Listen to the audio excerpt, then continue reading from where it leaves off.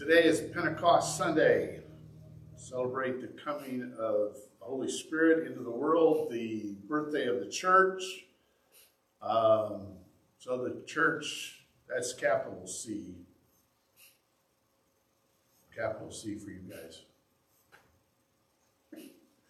Capital C church, the big C, the whole universal church birthday. So we're about 2023 years, well, not quite, about 2,000 years old now. Day of Pentecost. So here's what happened. We're in Acts chapter 2. When the day of Pentecost came, they were all together in one place. Suddenly, a sound like the blowing of a violent wind came from heaven and filled the whole house where they were sitting. They saw what seemed to be tongues of fire that separated and came to rest on each of them. All of them were filled with the Holy Spirit and began to speak in other languages as the Spirit enabled them. And boom, the world has never been the same. That's not actually in the Bible. That was the Haynes paraphrase for the rest of Acts and all of church history. Hey, I want to thank you. I'm really glad you chose to participate with us, either online or here with us this morning. And we're going to talk about the Holy Spirit this morning. It's Pentecost Sunday. What else would we do? We've been talking about what it means to grow as followers of Jesus, to become mature followers of Jesus. We started with this basic idea. All of us as human beings have experienced pain. All of us seek to protect our inner selves from more pain, from more suffering. Whether we refer to our inner selves as our souls, our spirits, our hearts, or something else, whatever we call that, we put walls up, build a fortress of protection around them. Our focus then becomes on altering behaviors outside those walls to try to protect us from any more pain. And to make life pleasant, to make us comfortable and secure. We're resolved to have positive attitudes and fix all of our problems. And we become exhausted and frustrated because most of the problems we have aren't really outside, they're inside. We have bad attitudes and issues inside our inner being that cause us to respond badly to things going on outside of us. Fortunately, knowing Jesus He comes to help us transform our values, our beliefs, our characters, those things that reside inside of us, deep inside of us.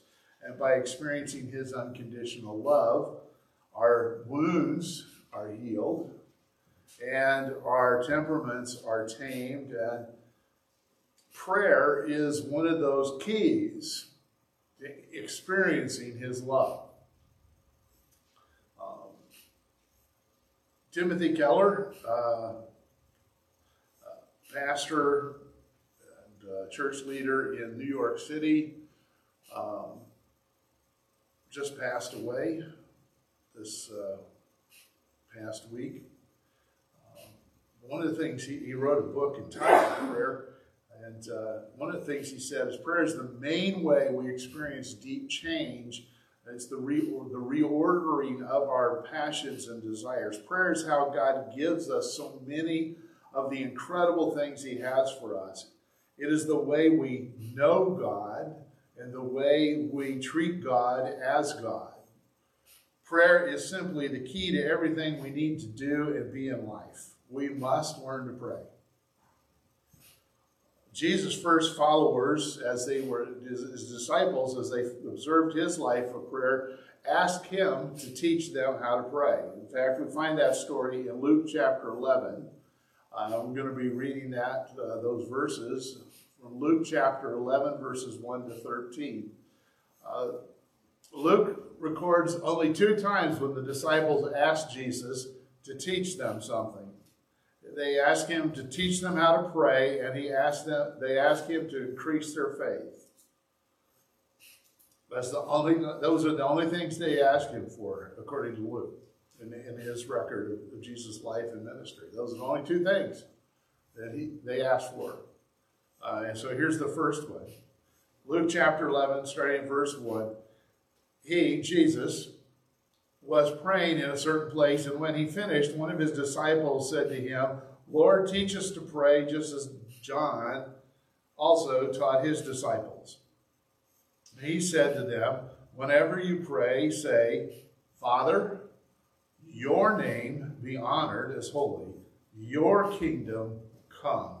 Give us each day our daily bread, and forgive us our sins, as we ourselves also forgive everyone in debt to us, and do not bring us into temptation.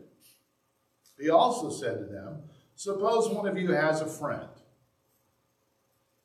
and goes to him at midnight and says to him, Friend, lend me 3 loaves of bread. I'm going to pause for a moment. I don't know what you're seeing in your mind, but probably you're seeing loaves of bread, like Wonder Bread, or we're talking pita bread. That's the kind of bread Jesus saw. Little round pitas. 3 pitas. That's what you're asking your neighbor for, 3 pitas. 3 loaves of pita bread.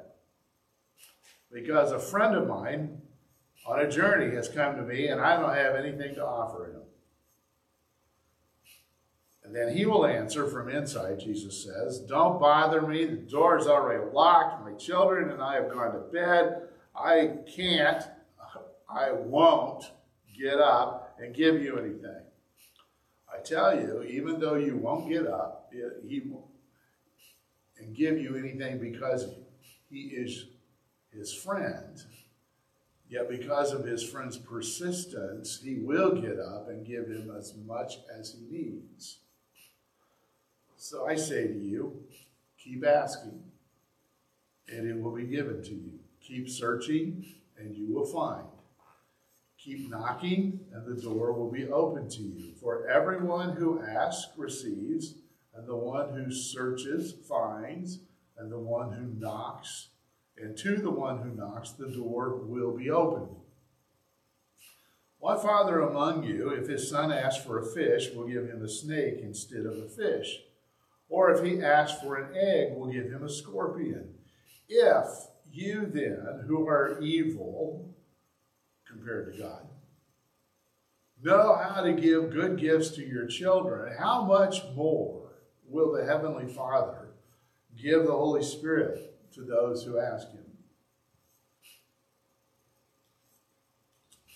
I'm going to stop for a moment and just address something. Admittedly, this father language is uncomfortable for some people. It creates distance for some of us. Instead of fostering warm feelings and intimacy, it creates more of a wall or a chasm between us and God. Because we think of if he's a father, then we don't really want to have anything to do with him because of the way our human fathers have treated us. Will he abandon us? Will he make promises he doesn't keep? Will he bring more scars, more pain, more wounds? And so there are people who advocate that we ought to just drop this idea of God as Father. But I think Jesus, I'm not going to put words in Jesus' mouth, but I'm going to suggest that perhaps instead of dropping the imagery of God as Father, that we need to keep it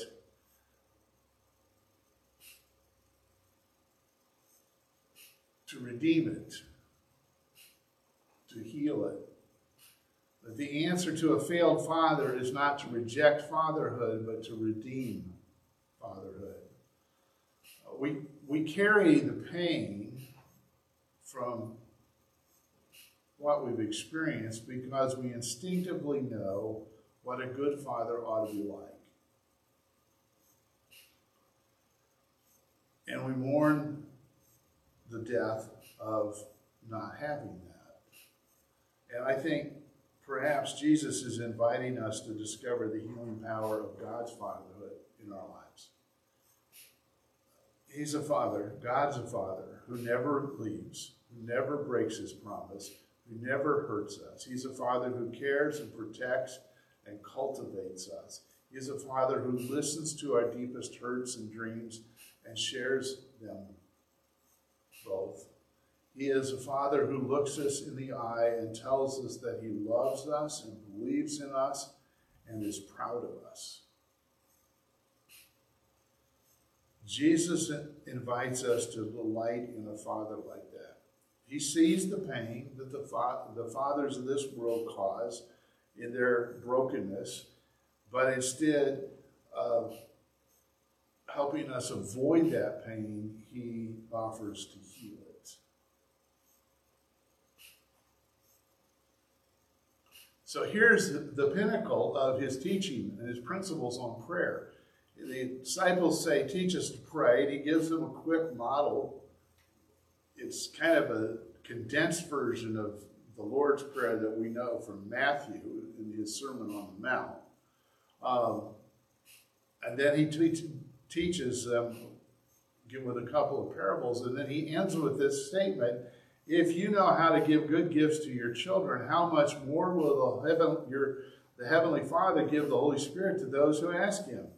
And it seems like in teaching his disciples to pray, Jesus has one major agenda, and it's not about technique.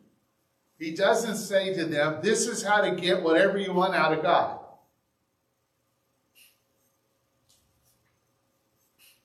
Which I think is what we would really prefer. Okay, maybe not everybody, but some of us would. Jesus' primary and, well, I would say single objective and agenda in his teaching of prayer is to let us know what God is like.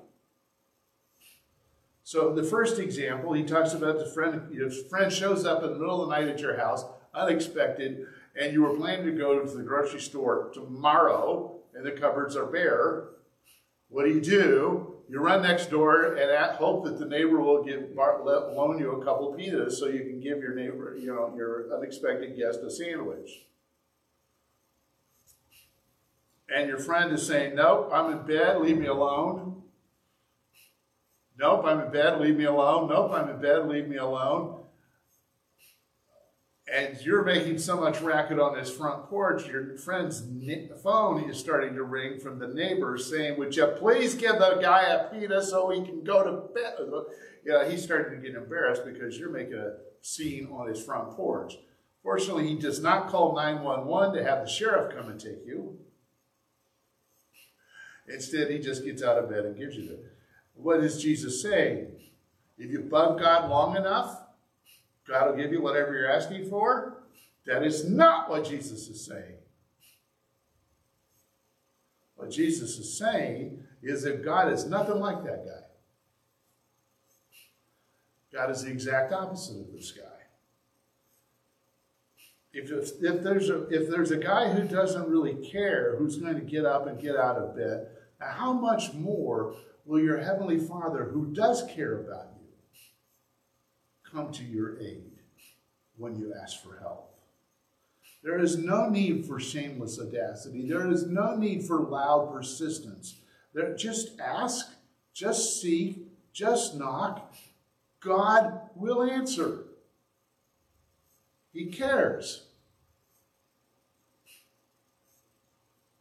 The second example, there's no father. No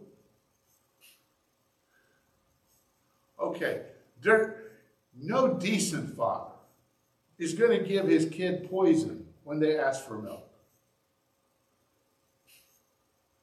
I'm sure we could probably think of some really evil fathers who would do really bad things to their kids.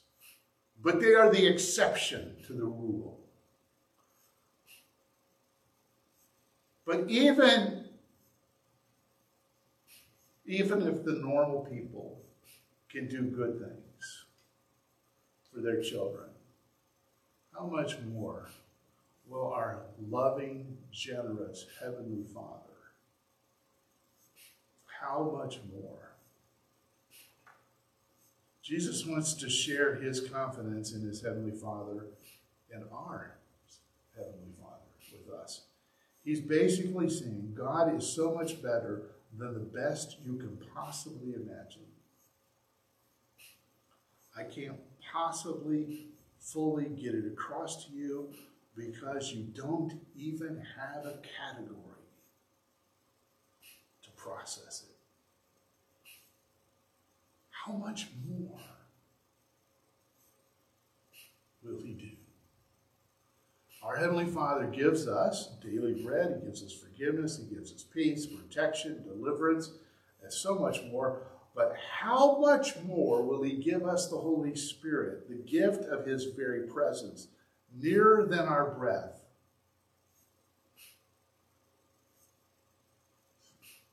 Pause with me for a moment. We talk about this.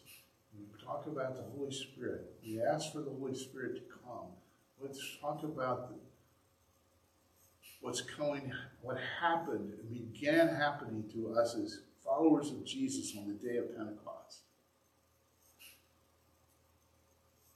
The creator of the universe began to take up resonance to live in people like us. And when we ask God for his Holy Spirit, we're inviting the Holy Spirit to live in us. For his presence to be closer than the air in our lungs.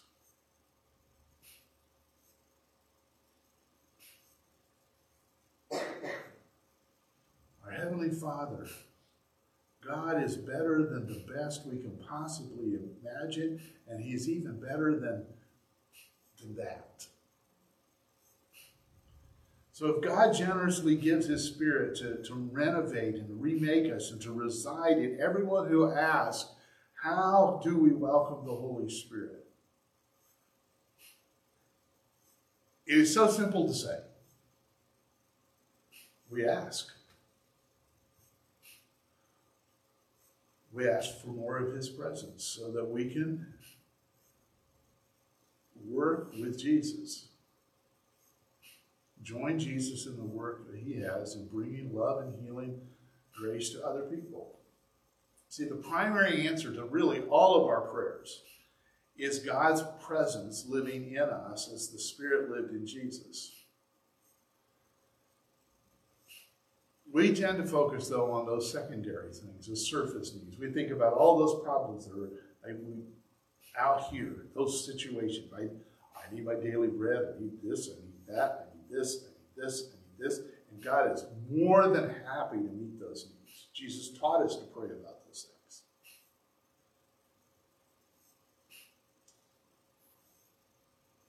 But how much more will God give us the Holy Spirit to come and reside deep inside of us when we ask?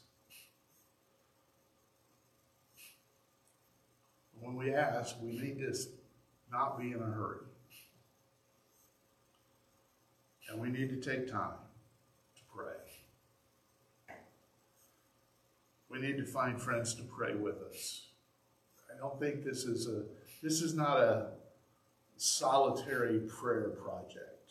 This is something we do together. And we need to do what Jesus outlines for us to do in these verses. Keep asking, and it will be given. The Spirit will be given to you. Keep searching and you will find the Spirit. Keep knocking and the door will be open to you. The Spirit will come and fill you. Specifically, keep asking for a deeper desire for the Holy Spirit.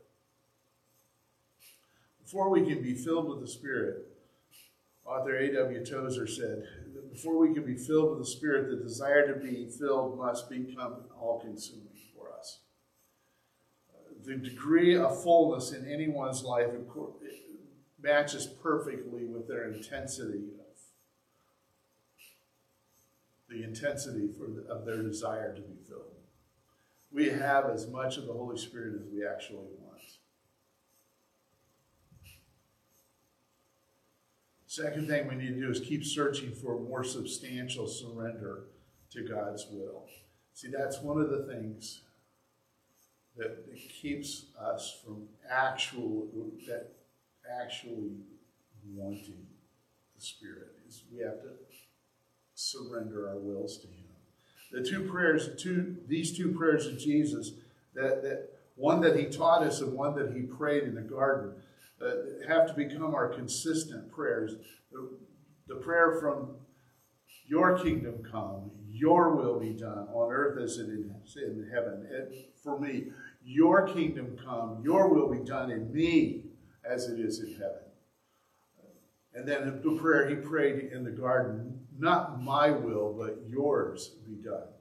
These have to become our consistent prayers. We have to keep searching for a deeper and deeper surrender of our wills to Him. And then we need to keep knocking on the door of increased confidence in Jesus' promise. How much more, Jesus says, how much more will the Heavenly Father give the Holy Spirit to those who ask? How? He is just so ready and so willing and so able to fill us. How convinced are we? How confident are we that it's going to happen? We need to have this. I'm going to make the sermon in a sentence of prayer for us today. I think it needs to be a constant and repeated prayer, because there is so much of the Holy Spirit we need, and so much that we need to continually have Him working in our lives. Come, Holy Spirit, I need you. Simple prayer. Come, Holy Spirit, I need you. So I ask you, have you asked the Father, have you asked God to give you the Holy Spirit? Have you asked the Father to give you the Holy Spirit today? Let's pray.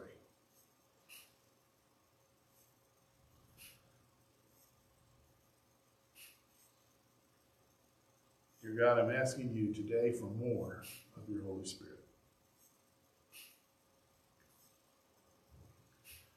I'm seeking more of your holy love,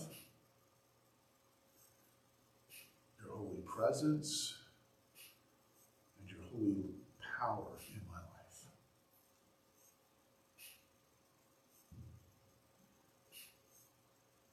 And I'm asking not so that I have some kind of an experience, or some kind of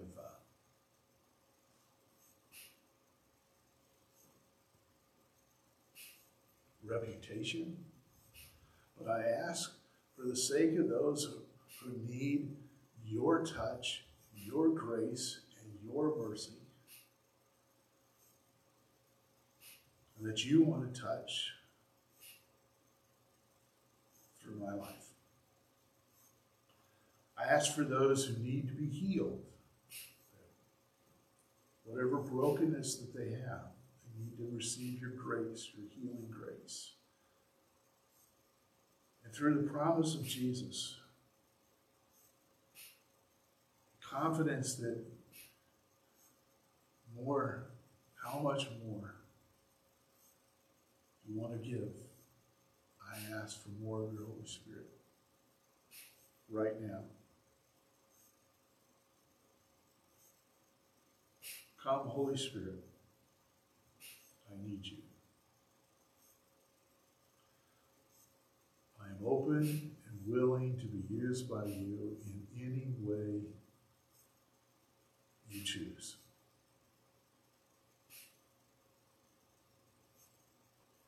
I'm willing to be used by you to bring healing and encouragement to the broken and bruised around me. I surrender myself to your work.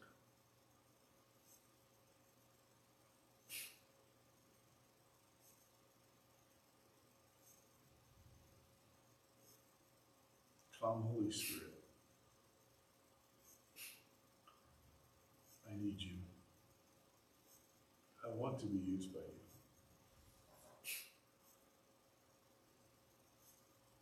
Equip me as you see fit.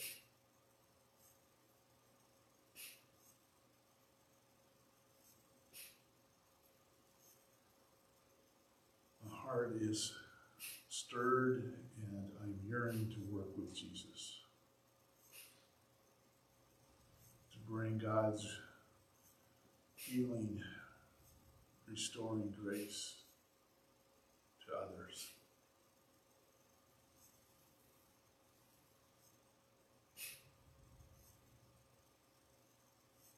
Work in me and through me as only you can do.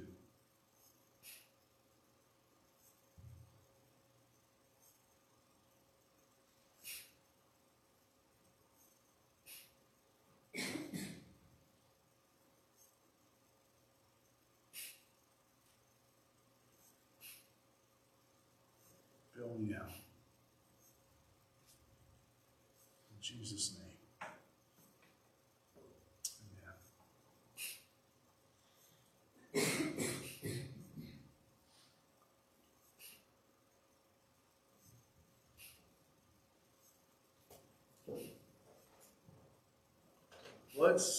Let's sing that song.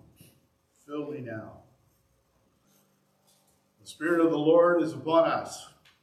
We have been called, we have been anointed, we have been given a task, a mission.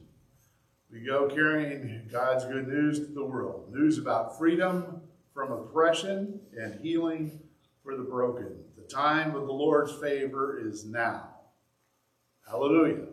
You are sent. Go with Jesus.